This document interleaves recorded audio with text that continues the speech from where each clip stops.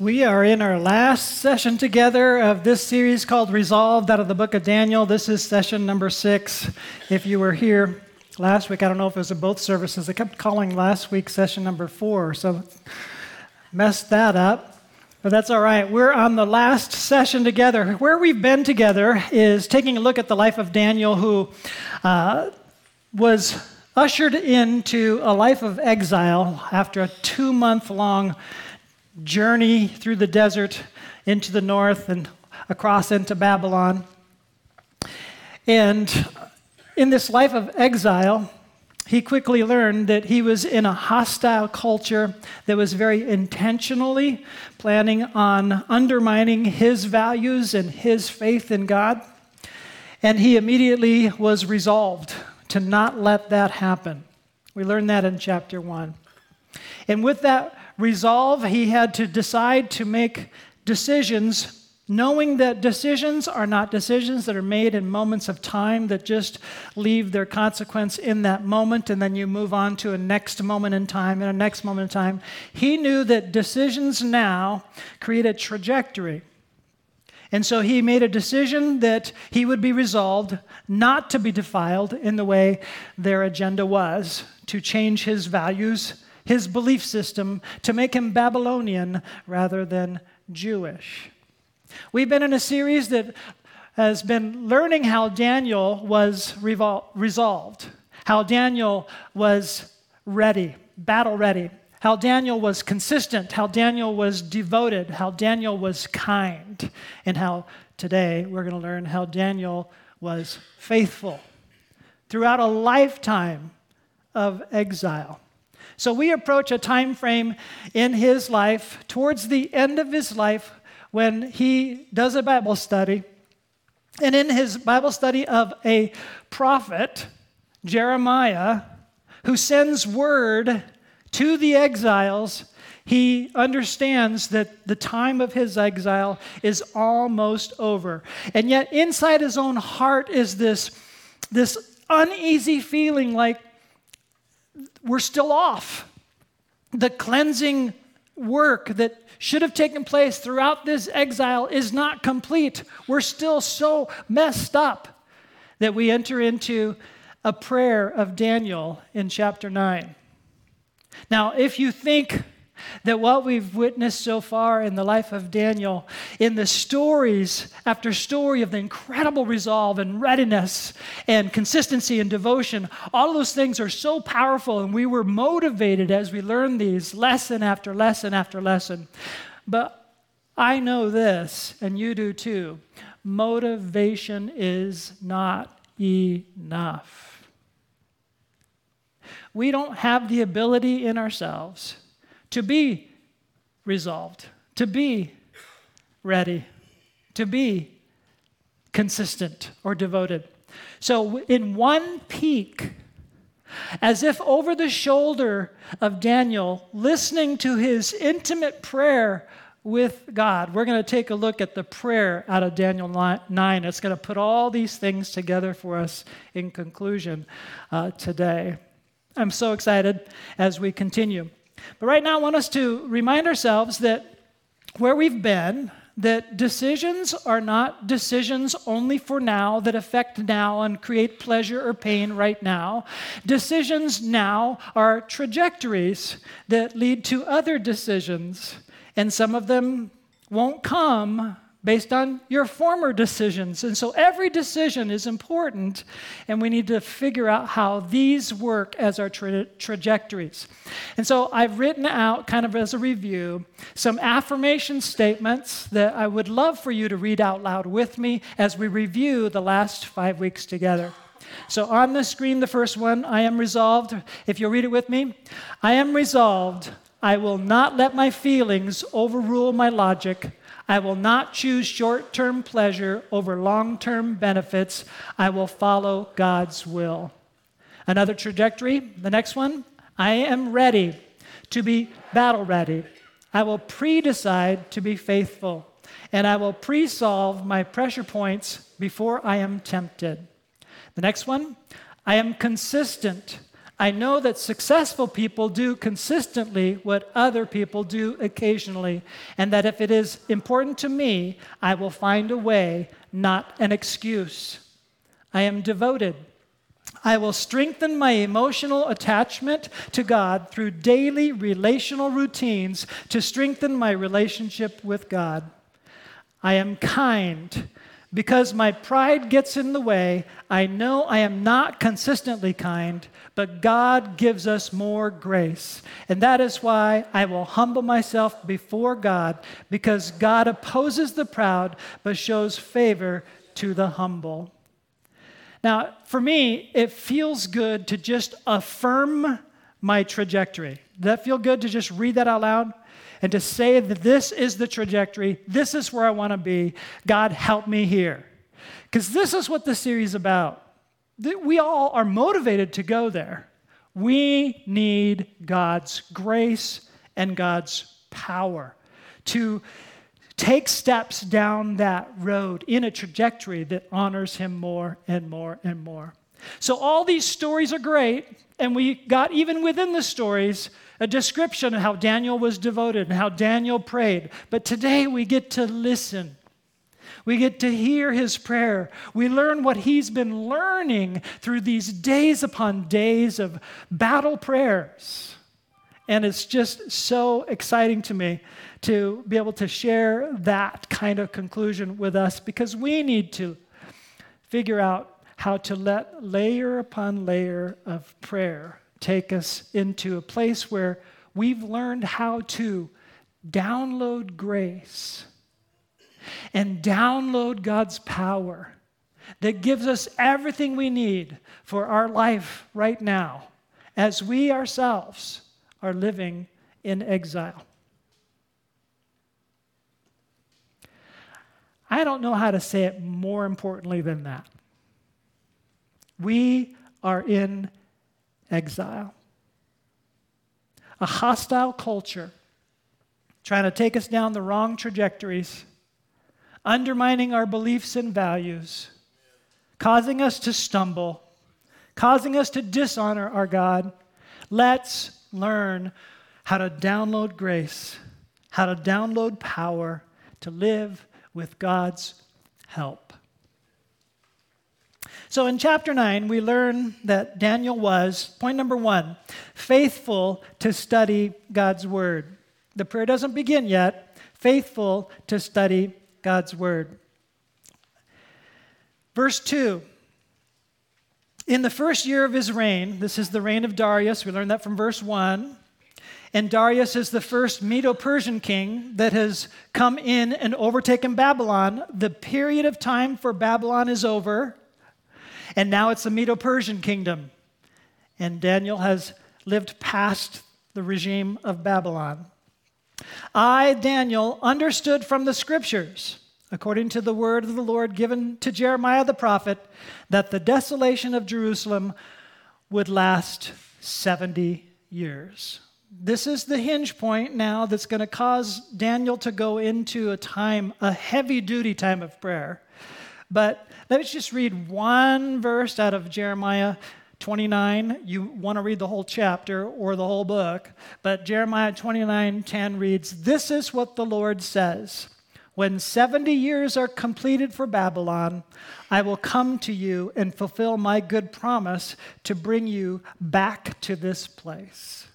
This is what Daniel's been praying his whole life. The time is now. And so he's going to pray another battle prayer because something is still churning inside. Things are not right yet. And from his perspective with his own life, his perspective with the lives of all of his covenant community, he needs to go to prayer. So Daniel was faithful to study God's word. Point number 2, Daniel was faithful to prayer. Faithful to prayer. Verse 3. So I turned to the Lord God and pleaded with him in prayer and petition, in fasting and in sackcloth and ashes. He didn't know how to humble himself any more than that. He humbled himself before God to the bottommost place of humility. Fasting, not taking food. Dressing up in sackcloth against your skin. Just picture wearing a burlap bag. And putting ashes over his head and staying in a position of prayer, humbly before his God, pleading with God. Daniel was, number 1, faithful to study God's word. Number 2, faithful to prayer. Number 3, faithful to love and worship God. Verse 4, I prayed to the Lord my God and confessed, Lord, the great and awesome God who keeps his covenant of love with those who love him and keep his commandments. I want you to notice the 2 different renditions of Lord on this verse, one in all caps and one not in all caps. The one in all caps is how we in English have followed suit with the Greek translation of the Old Testament scriptures. Every time they ran into the word Yahweh, they translated it Kurios, which means Lord. And when you ran into the word Yahweh, to show it in English, it's in all caps. The covenant name of God, how he revealed himself to Moses as the covenant-making Lord, Yahweh, who was going to take them out of Egypt, who was going to be their personal God, and in covenant with them, care for them. But he also, at that time, let them know quite clearly what would happen if they broke covenant with him. We're going to read a little bit about that even in Daniel's prayer as we continue.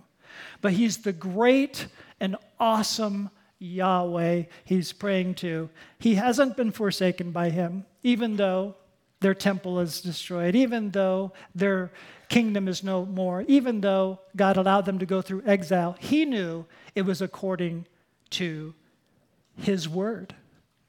Precisely as he said it would happen. It happened.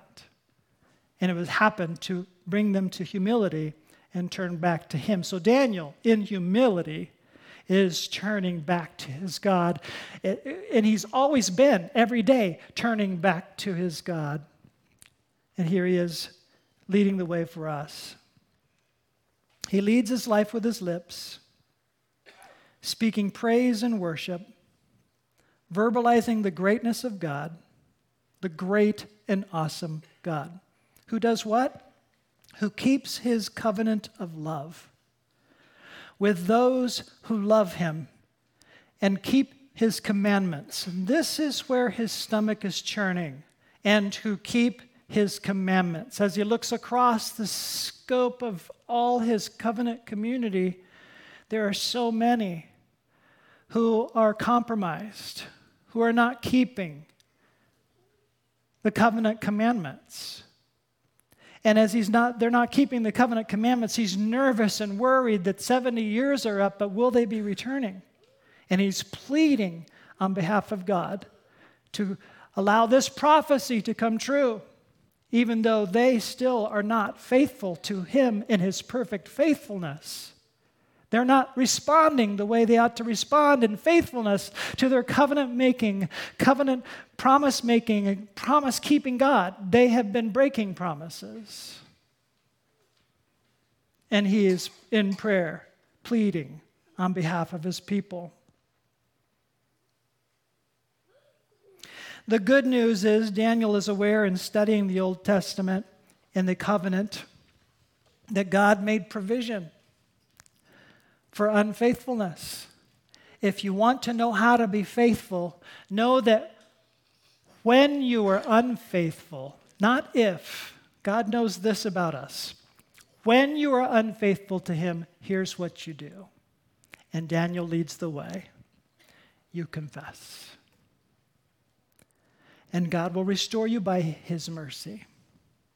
He's just concerned that not many people are confessing. Not many people are taking God's word literally. And they're living kind of loose. So, what do? Daniel was number 4, faithful to confess his sin. In verse 5, we read, "We have sinned and done wrong. We have been wicked and have rebelled. We have turned away from your commands and laws."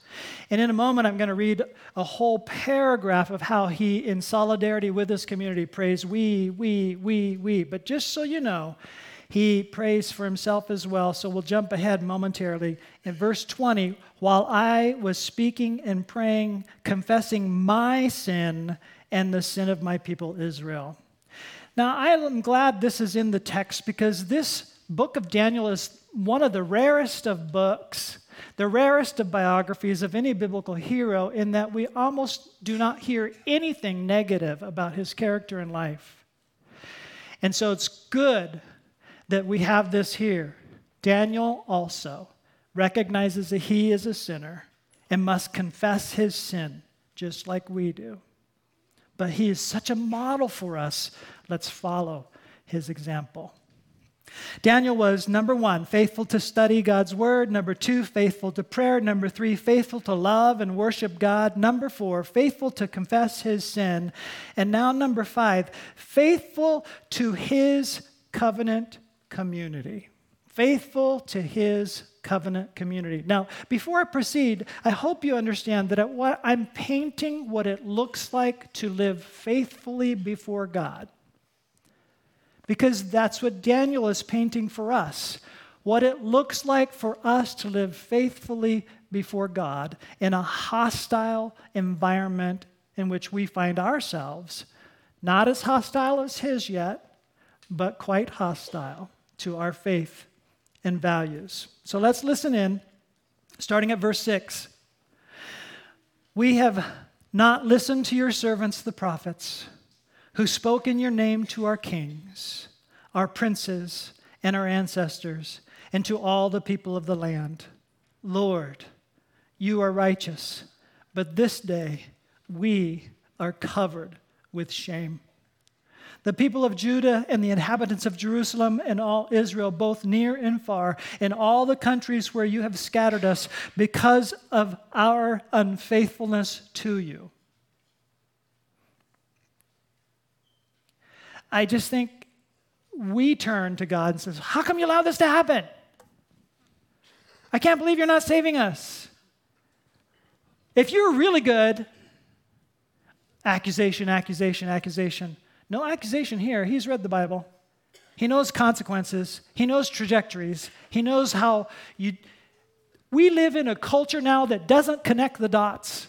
These dots have consequences. These dots have negative results. God is not mocked. You reap what you sow. He knows. And he doesn't go there. He says, we are filled with shame. We have not listened. We have turned from you. And he continues, "We and our kings, our princes, our ancestors are covered with shame, Lord, because we have sinned against you.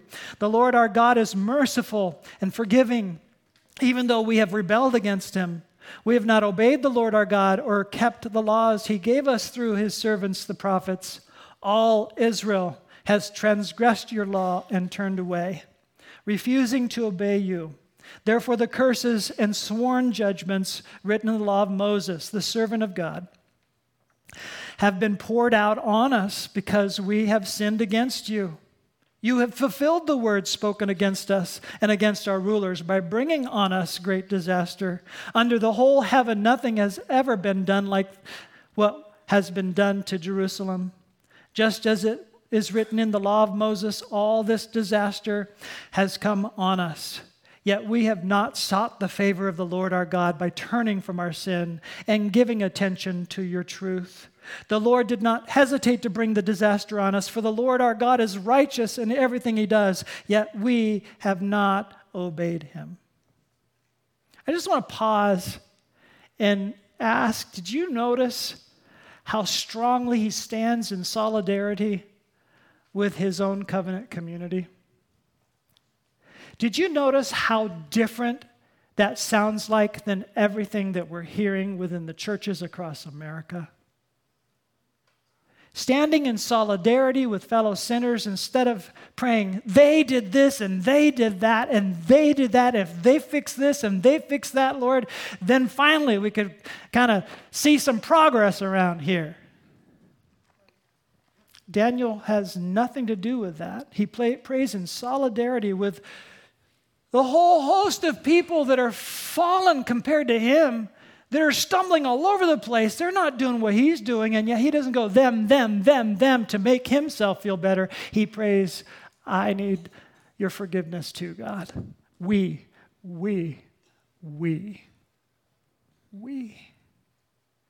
If we could just learn to live in solidarity with each other like a family.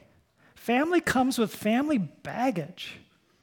Any families here have no family baggage somewhere along the way? And yet you got to figure out how to love your family. It really doesn't hurt to go, you. To live in solidarity with one another before a merciful, loving, forgiving God. Jesus said, they will know that I've sent you. They will know you are my disciples if you love one another. We live in this world as if it says, they will know you're my disciples if you stand up for the truth and just knock everybody off the high horse and tell everybody that they're bad. And if they would just get it right. No.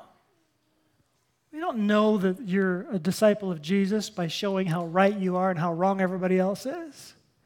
We need to stand in solidarity with one another and pray for one another and come alongside one another, particularly when we're fallen.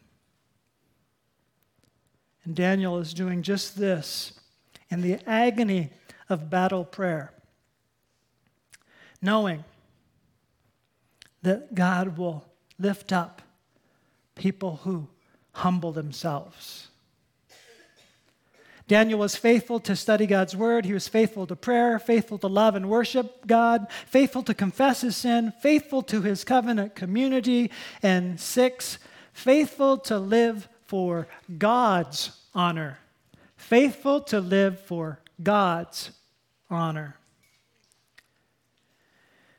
Verse 17 in Daniel 9. Now, our God, hear the prayers and petitions of your servant for your sake, Lord. Look with favor on your desolate sanctuary. Give ear, our God, and hear. Open your eyes and see the desolation of the city that bears your name. We do not make requests of you because we are righteous, but because of your great mercy. Lord, listen. Lord, forgive. Lord, hear and act for your sake, my God. Do not delay, because your city and your people bear your name. He's all about the honor of God. He's not about his own honor. He's not about the honor of people. He's really concerned as he looks around and he feels like we're all messed up. God, mercy. Have mercy on us. Forgive us because we bear your name. Excuse me, my print just got blurry. I just had to fast forward a little bit here. What happens next in response to this prayer is an immediate answer. I say immediate. In the text it is. We're not quite sure how long in this chapter he was fasting and praying. In the next chapter, we find out he's fasting and praying for a long time, and it actually says it, and I'm not telling you so that maybe you'll read it. But here, God sends an angel, Gabriel, and Gabriel tells him, heaven esteems you highly. You didn't see that coming. Me? And because heaven is esteeming you highly, here's the message.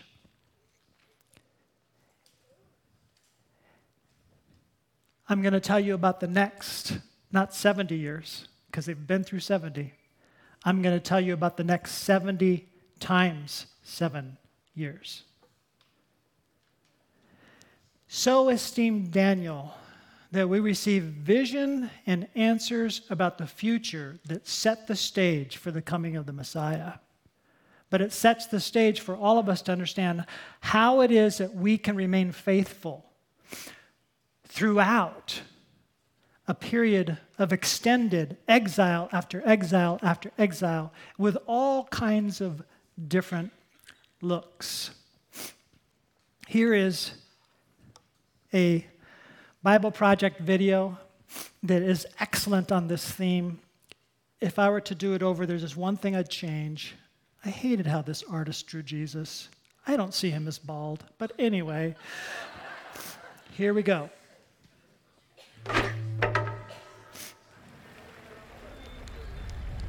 In the year 587 BC, the city of Jerusalem was attacked by the Babylonian Empire. And a year later, the city and the temple were plundered and burned.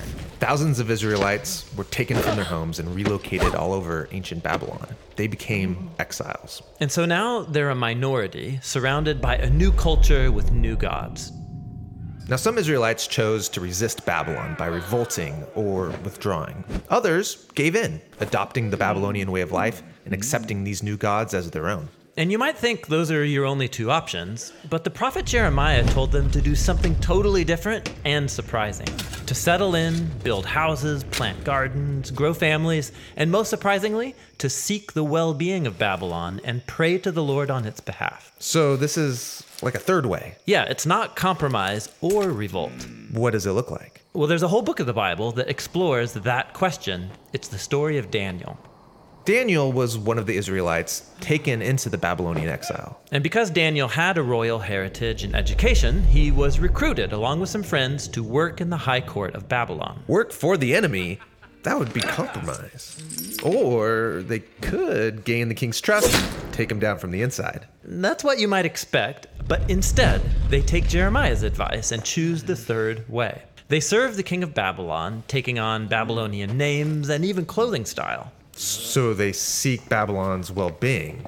But in doing so, aren't they just giving up their heritage? It could seem that way, but actually they aren't. As you read on, the story focuses on moments where they draw the line, and they choose faithfulness to their God and resist the influence of Babylon. So, for example? Well, like when they're commanded to bow down to the idol of Babylon and give allegiance to the king as if he's a god. They won't go that far. Right. This is where you see their true loyalty. It requires them to critique Babylon's idolatry of power, its arrogance, its injustice, but they do it non-violently by laying down their lives. And so God vindicates Daniel and his friends for their faithfulness. So they would serve Babylon, seek its well-being, but their loyalty was always to God. Yeah, this is what Jeremiah was envisioning. The way of the exile is a combination of loyalty and also subversion. So they're still exiles, but don't Daniel and his friends long to go home? Yes. In fact, Daniel believed that God was going to send a ruler to bring down Babylon and create a true kingdom of peace. When did he think this ruler would come? Well, at first he thought within his lifetime, but then he had a dream where he found out that after Babylon would come another oppressive empire, then another, then another. And so Babylon did fall, and Israel did get to go back home, but now they're ruled by Babylon's successors. And so they maintained the mindset of an exile, waiting for their true home to come to them. And they continued the same practice of loyalty and subversion to any new versions of Babylon that came along. And this leads us to the time of Jesus. The empire of his day was Rome, ruled by Caesar. Now, some Israelites wanted to resist, while others gave in and adopted Roman culture and its gods. But watch Jesus carry on the subversive loyalty of Daniel. Like when he said, it's fine to pay taxes to Caesar, give him back his coins. But then he said, don't mistake Caesar for God. God's the one who deserves your total life and allegiance. So the way of Jesus is this same mix of loyalty and subversion. Yeah, like he taught his followers to love and even bless their enemies. But he also got arrested for speaking out against the corrupt leaders of Jerusalem and Rome. He critiqued their idolatry of power, and it cost him his life. But God vindicated him by raising him from the dead as the true king of the nations. The king that Daniel had hoped for. Right. And Jesus promised that one day his kingdom would prevail. And so until then, his followers are living in a type of exile. Yeah, this is why the Apostle Peter calls followers of Jesus foreigners and exiles. He told them to respect the authorities of whatever place you happen to live, to honor and love all people, but then he reminds them that this isn't their true home. They're still living in Babylon. But, well, they're not living in Babylon. Babylon doesn't exist anymore. Or does it? In the Bible, Babylon has become a symbol that describes any human institution that demands allegiance to its idolatrous redefinitions of good and evil. Okay, so we all live and work in Babylon. How do I seek the well-being of Babylon while my allegiance is to someone greater? Yes, Jesus' followers are called to live in that tension between loyalty and subversion. That's the way of the exile.